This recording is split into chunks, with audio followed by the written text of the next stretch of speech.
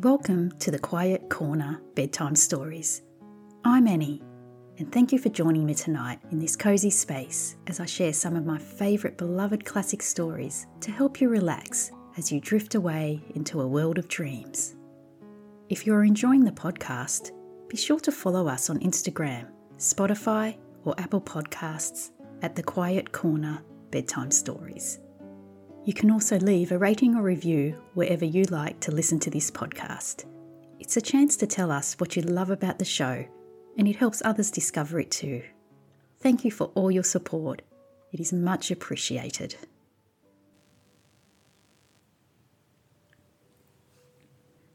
Tonight we will continue the beloved classic Anne of Green Gables by Lucy Maud Montgomery. In the previous chapter, Mrs. Rachel Lynde is introduced to Anne.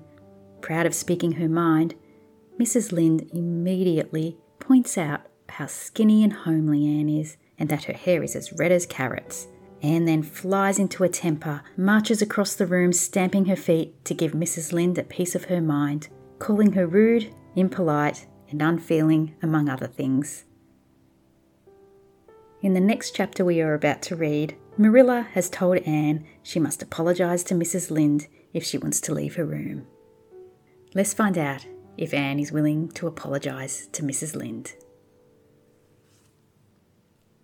Now it's time to relax. Snuggle up under your favourite blanket.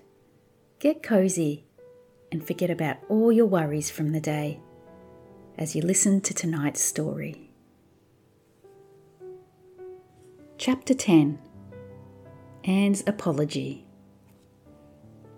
Marilla said nothing to Matthew about the affair that evening. But when Anne proved still refractory the next morning, an explanation had to be made to account for her absence from the breakfast table. Marilla told Matthew the whole story, taking pains to impress him with a due sense of the enormity of Anne's behaviour. "It's a good thing Mrs. Rachel got a calling down. She's a meddlesome old gossip," was Matthew's consolatory rejoinder. "Matthew Cuthbert, I'm astonished at you. You know that Anne's behaviour was dreadful, and yet you take her part. I suppose you'll be saying next thing that she oughtn't to be punished at all." "Not exactly," said Matthew uneasily. "I reckon she ought to be punished a little, but don't be too hard on her, Marilla. Recollect, she hasn't ever had anyone to teach her right. You're going to give her something to eat, aren't you?" "When did you ever hear of me starving people into good behaviour?" demanded Marilla indignantly. "She'll have her meals regular, and I'll carry them up to her myself. But she'll stay up there until she's willing to apologise to Mrs. Lynde, and that's final, Matthew." Breakfast, dinner, and supper were very silent meals, for Anne still remained obdurate. After each meal, Marilla carried a well-filled tray to the east gable and brought it down later on, not noticeably depleted. Matthew eyed its last descent with a troubled eye. Had Anne eaten anything at all? When Marilla went out that evening to bring the cows from the back pasture, Matthew, who had been hanging about the barns and watching, slipped into the house with the air of a burglar and crept upstairs. As a general thing, Matthew gravitated between the kitchen and the little bedroom off the hall where he slept. Once in a while, he ventured uncomfortably into the parlour or sitting room when the minister came to tea. But he had never been upstairs in his own house since the spring he helped Marilla paper the spare bedroom, and that was 4 years ago. He tiptoed along the hall and stood for several minutes outside the door of the east gable before he summoned the courage to tap on it with his fingers and then open the door to peep in. Anne was sitting on the yellow chair by the window, gazing mournfully out into the garden. Very small and unhappy she looked, and Matthew's heart smote him. He softly closed the door and tiptoed over to her. "Anne," he whispered, as if afraid of being overheard, "how are you making it, Anne?" Anne smiled wanly. "Pretty well. I imagine a good deal, and that helps to pass the time. Of course it's rather lonesome, but then I may as well get used to that." Anne smiled again, bravely facing the long years of solitary imprisonment before her. Matthew recollected that he must say what he had come to say without the loss of time, lest Marilla return prematurely. "Well now, Anne, don't you think you'd better do it and have it over with?" he whispered. "It'll have to be done sooner or later, you know, for Marilla's a dreadful determined woman, dreadful determined, Anne. Do it right off, I say, and have it over." "Do you mean apologise to Mrs. Lynde?" "Yes, apologise, that's the very word," said Matthew eagerly. "Just smooth it over, so to speak. That's what I was trying to get at." "I suppose I could do it to oblige you," said Anne thoughtfully. "It would be true enough to say I am sorry, because I am sorry now. I wasn't a bit sorry last night. I was mad clear through, and I stayed mad all night. I know I did, because I woke up 3 times and I was just as furious every time. But this morning it was all over. I wasn't in a temper anymore, and it left a dreadful sort of goneness too. I felt so ashamed of myself, but I just couldn't think of going and telling Mrs. Lynde so. It would be so humiliating. I made up my mind I'd stay shut up here forever rather than do that. But still, I'd do anything for you, if you really want me to." "Well now, of course I do. It's terrible lonesome downstairs without you. Just go and smooth it over. That's a good girl." "Very well," said Anne resignedly. "I'll tell Marilla as soon as she comes in that I've repented." That's right, Anne. But don't tell Marilla I said anything about it. She might think I was putting my oar in, and I promised not to do that." "Wild horses wouldn't drag the secret from me," promised Anne solemnly. "How would wild horses drag a secret from a person anyhow?" But Matthew was gone, scared at his own success. He fled hastily to the remotest corner of the horse pasture, lest Marilla should suspect what he had been up to. Marilla herself, upon her return to the house, was agreeably surprised to hear a plaintive voice calling, "Marilla," over the banisters. "Well," she said, going into the hall. "I'm sorry I lost my temper and said rude things, and I'm willing to go and tell Mrs. Lynde so." "Very well." Marilla's crispness gave no sign of her relief. She had been wondering what under the canopy she should do if Anne did not give in. "I'll take you down after milking." Accordingly, after milking, behold Marilla and Anne walking down the lane, the former erect and triumphant, the latter drooping and dejected. But halfway down, Anne's dejection vanished as if by enchantment. She lifted her head and stepped lightly along, her eyes fixed on the sunset sky and an air of subdued exhilaration about her. Marilla beheld the change disapprovingly. This was no meek penitence such as it behoved her to take into the presence of the offended Mrs. Lynde. "What are you thinking of, Anne?" she asked sharply. "I'm imagining out what I must say to Mrs. Lynde," answered Anne dreamily. This was satisfactory, or should have been so, but Marilla could not rid herself of the notion that something in her scheme of punishment was going askew. Anne had no business to look so rapt and radiant. Rapt and radiant Anne continued until they were in the very presence of Mrs. Lynde, who was sitting knitting by her kitchen window. Then the radiance vanished. Mournful penitence appeared on every feature. Before a word was spoken, Anne suddenly went down on her knees before the astonished Mrs. Rachel and held out her hands beseechingly. "Oh, Mrs. Lynde, I am so extremely sorry," she said with a quiver in her voice. "I could never express all my sorrow, no, not if I used up a whole dictionary. You must just imagine it. I behaved terribly to you, and I've disgraced the dear friends, Matthew and Marilla, who have let me stay at Green Gables, although I'm not a boy. I'm a dreadfully wicked and ungrateful girl, and I deserve to be punished and cast out by respectable people forever. It was very wicked of me to fly into a temper because you told me the truth. It was the truth. Every word you said was true. My hair is red, and I'm freckled and skinny and ugly. What I said to you was true too, but I shouldn't have said it. Oh, Mrs. Lynde, please, please forgive me. If you refuse, it will be a lifelong sorrow to me. You wouldn't like to inflict a lifelong sorrow on a poor little orphan girl, would you? Even if she had a dreadful temper. Oh, I am sure you wouldn't. Please say you forgive me, Mrs. Lynde. Anne clasped her hands together, bowed her head, and waited for the word of judgment. There was no mistaking her sincerity. It breathed in every tone of her voice.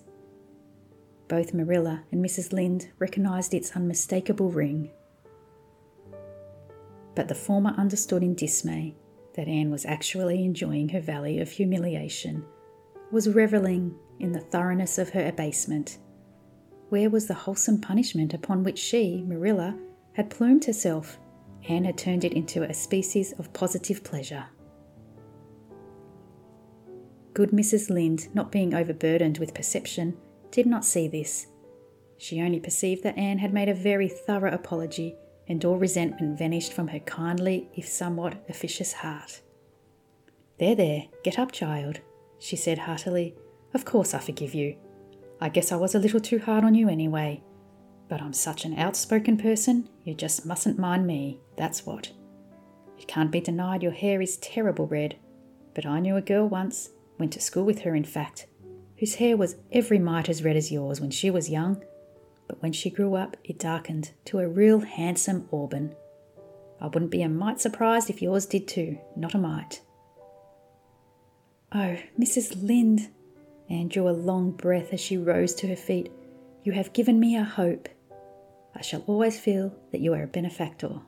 Oh, I could endure anything if I only thought my hair would be a handsome auburn when I grew up. It would be so much easier to be good if one's hair was a handsome auburn, don't you think? And now, may I go out into your garden and sit on that bench under the apple trees while you and Marilla are talking? There is so much more scope for imagination out there. Laws, yes, run along, child, and you can pick a bouquet of them white June lilies over in the corner if you like. As the door closed behind Anne, Mrs. Lynde got briskly up to light a lamp. She's a real odd little thing. Take this chair, Marilla. It's easier than the one you've got. I just keep that for the hired boy to sit on.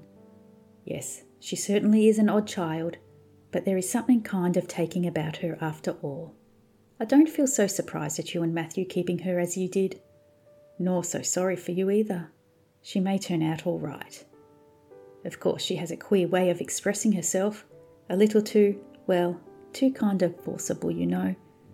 But she'll likely get over that now that she's come to live among civilised folks. And then her temper's pretty quick, I guess. But there's one comfort, a child that has a quick temper just blazes up and then cools down. Ain't never likely to be sly or deceitful. Preserve me from a sly child, that's what. On the whole, Marilla, I kind of like her. When Marilla went home, Anne came out of the fragrant twilight of the orchard with a sheaf of white narcissi in her hands. I apologised pretty well, didn't I? She said proudly as they went down the lane. I thought since I had to do it, I might as well do it thoroughly. You did it thoroughly all right enough, was Marilla's comment. Marilla was dismayed at finding herself inclined to laugh over the recollection. She had also an uneasy feeling that she ought to scold Anne for apologising so well, but then that was ridiculous. She compromised with her conscience by saying severely, I hope you won't have occasion to make many more such apologies. I hope you'll try to control your temper now, Anne. That wouldn't be so hard if people wouldn't twit me about my looks, said Anne with a sigh. I don't get cross about other things, but I'm so tired of being twitted about my hair, and it just makes me boil right over. Do you suppose my hair will really be a handsome auburn when I grow up? You shouldn't think so much about your looks, Anne. I'm afraid you are a very vain little girl. How can I be vain when I know I'm so homely? Protested Anne.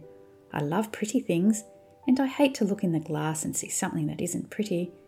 It makes me feel so sorrowful, just as I feel when I look at any ugly thing. I pity it because it isn't beautiful." "Handsome is as handsome does," quoted Marilla. "I've had that said to me before, but I have my doubts about it," remarked sceptical Anne, sniffing at her narcissi. "Oh, aren't these flowers sweet? It was lovely of Mrs. Lynde to give them to me.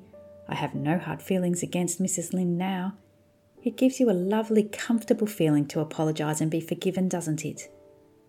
Aren't the stars bright tonight? If you could live in a star, which one would you pick? I'd like that lovely clear big one away over there above that dark hill." "Anne, do hold your tongue," said Marilla, thoroughly worn out trying to follow the gyrations of Anne's thoughts.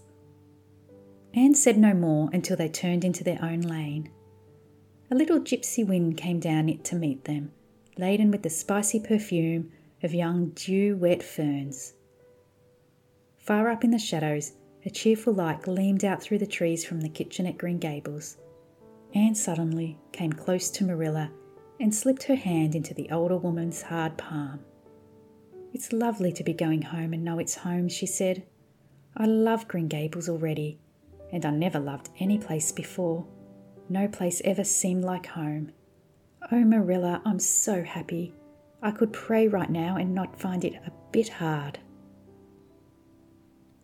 Something warm and pleasant welled up in Marilla's heart at touch of that thin little hand in her own.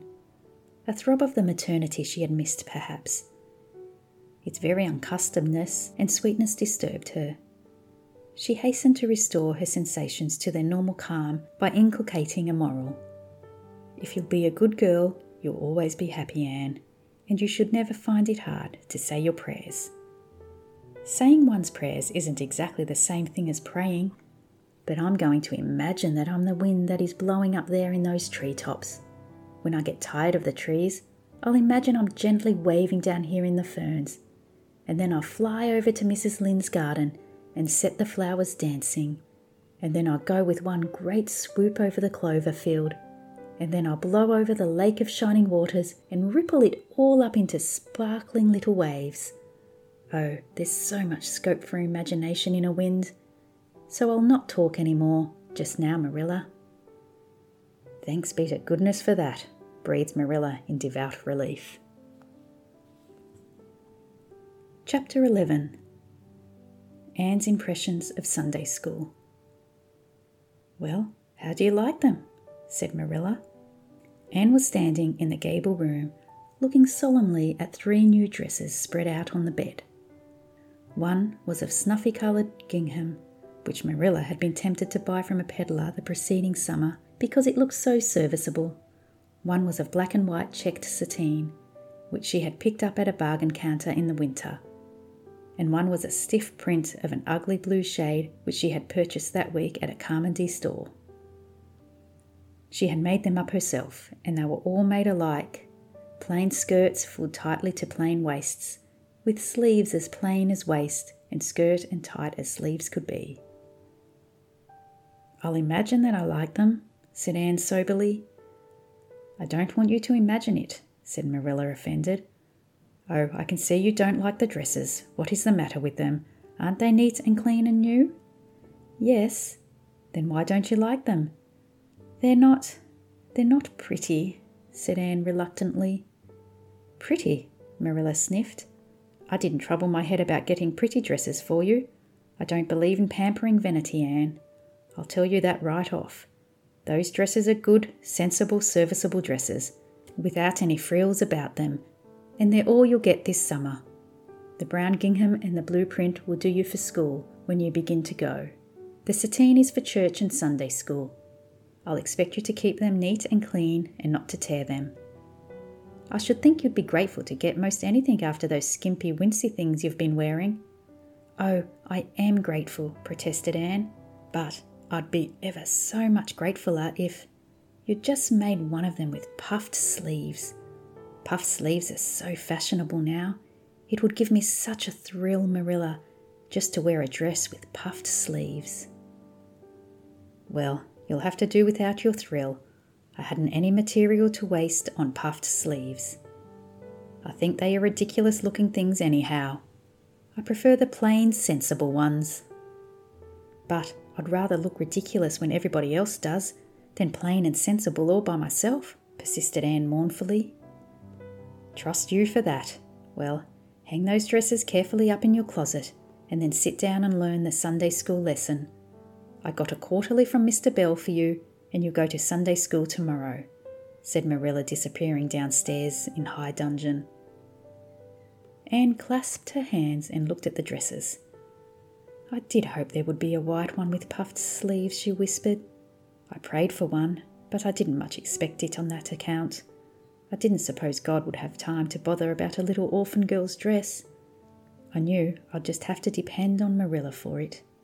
Well, fortunately I can imagine that one of them is of snow-white muslin with lovely lace frills and 3 puffed sleeves.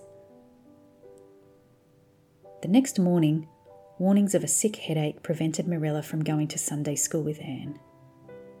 You'll have to go down and call for Mrs. Lynde, Anne, she said. She'll see that you get into the right class. Now mind you behave yourself properly.